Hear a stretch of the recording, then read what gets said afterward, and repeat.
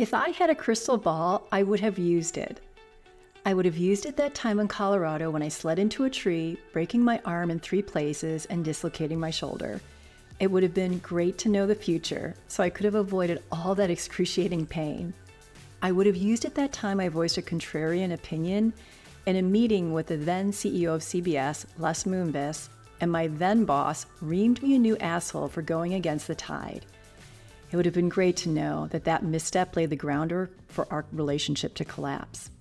I would have used it the time I accidentally hit reply all, or the time I wore a really cute, sleek cocktail dress to a business casual event, or the time I made a snarky comment to someone about someone, not realizing that they were best friends with that someone I was being snarky about. So yeah, if I had a crystal ball, I would have used it to avoid all my accidents, missteps, mistakes, and failures.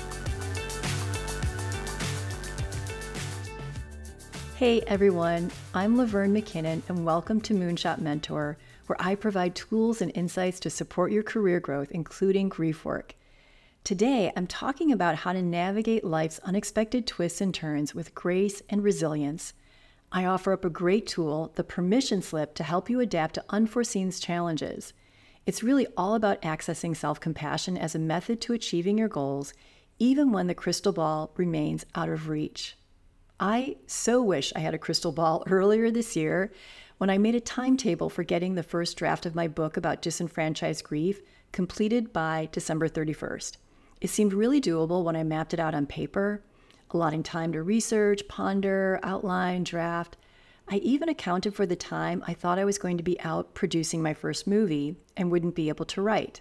I shared my timetable with a few friends because I'm someone who values saying what I do and doing what I say. It's a kind of North Star that holds me accountable. But each time I say I'm going to do something and then I don't do it, boy, do I beat myself up. I'm like an asshole NFL coach who screams so hard at his player, spittle comes out of his mouth while he throws his headset on the ground and stomps around having a temper tantrum. I am that vicious and unforgiving. So I felt this asshole coach energy rear its mean gremlin head when I recently realized I was not going to meet my first draft deadline. As I started to process the failure, check out last week's blog to find out more, the asshole gremlin started screaming, "No excuses, no excuses, no excuses." But I held my own with the gremlin and I worked through processing my failure in these 3 steps. Number 1, I left judgment at the door. Number 2, I assessed the situation in which the misstep occurred by identifying the steps required to succeed. And then 3, I worked through these steps methodically to determine where things fell apart and where the growth opportunity lied. Very simply, and in super broad strokes, the steps required for me to write my book. Have an idea that I'm passionate about that fills a need. Check. Carve out time in my calendar to research, outline, and write the book. Check. Conduct research. In fairness, this step was broken down into a lot of smaller steps, but for today's purposes, I'm just going to say check. Outline and actually write the book. Okay, no check here. So what happened? I have to go back to the second step of scheduling time. This is where things fell apart. Time is a critical resource, and it became limited because of several unexpected events. I was spending an inordinate amount of time dealing with our insurance company over damage that was done to our home from those really severe wind and rainstorms early 2023. As a result of the insurance company challenges, I spent time coordinating inspections and forensics engineers and various experts who needed to inspect our property. Then my little dog Rue had health issues. On a positive note, our youngest daughter joined the Mammoth ski team. That process required time to visit the lodge, conduct research on equipment rentals and lodging for the winter season, filling out applications, etc., etc.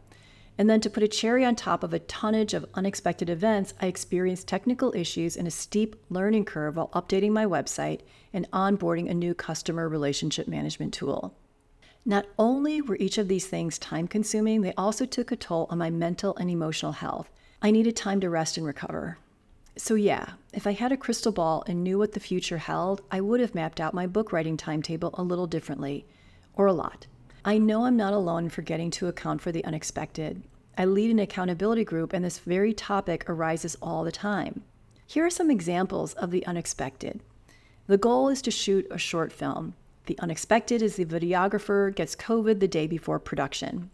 The goal is to get a promotion within 2 years. The unexpected is your boss leaves the company and you lose your advocate. The goal is to pitch your project to Netflix. And this happens to me all the time. The unexpected is a change to their creative mandate and they no longer want to hear the idea. The hard truth is that when we're in the process of achieving a goal, events that we don't anticipate will happen. Things rarely go as planned. A tool that I found to help with this problem is the permission slip. A permission slip grants authorization for something out of the ordinary to occur. Remember when you were in middle school and your parents signed a permission slip for you to go on a field trip? So very fun. When I work with clients and we're mapping out a strategic plan to achieve a goal, we break it down into small, measurable steps. The smaller the better, so the client feels at least 80% confident that it's achievable. And then we estimate which steps can be accomplished in the coming 2 weeks so we can track and assess progress. One of the keys to not losing confidence in achieving your goal is to write a permission slip. It's to literally say it's okay to not work on the tasks in the designated time slots when certain events happen. For example, a doctor's appointment or a family commitment. Here's a pro tip. Put commitments into your calendar so you can use it as a tool for time management while goal setting. And then we write another permission slip for the unexpected, because as much as we'd like to have a crystal ball, we don't. Unavoidable events are going to pop up that impact our ability to complete a task. Acknowledging the unexpected requires the creation of breathing room. This means that your timetable to achieving a goal is not so rigid and so tight that there's no room for grace. Now, women and overachievers especially suffer when they miss self-imposed deadlines or step outside of their routines or structures. Social constructs frequently dictate that they accommodate new data, responsibilities, and challenges and still maintain what they were already committed to. Trying to balance the expected along with the unexpected stretches them too thin and they lose steam and confidence. So here's the bottom line. I know you'd use a crystal ball too if you could predict the future and avoid being stretched too thin, making mistakes, and failing. Since that's not possible, use the next best thing, a permission slip. It allows you to plan for both the expected and the unexpected. Granting yourself grace allows you to show up for whatever is important in the moment with your focus, talent, and passion. And that's a really, really good thing. Okay, time for some journal prompts. What goal or task are you working on over the next 2 weeks? What do you anticipate might arise that would slow or stop you from completing the task? What accommodations do you need to make to still complete the task? Or maybe you need to move the timeline. Will you write yourself a permission slip, granting yourself grace if the unexpected arises in the next 2 weeks that changes your timeline? I'd love to hear your thoughts, so please drop me a comment. If you enjoy what you hear, please subscribe. Your subscription helps me continue to provide tools and insights to support your career growth, including the importance of grief work. Want to work with me? I offer private coaching sessions as well as in-person and virtual group work. So you can reach out at lavernmckinnon.com and we can set up a time to talk and you get a complimentary consultation. I will see you next week.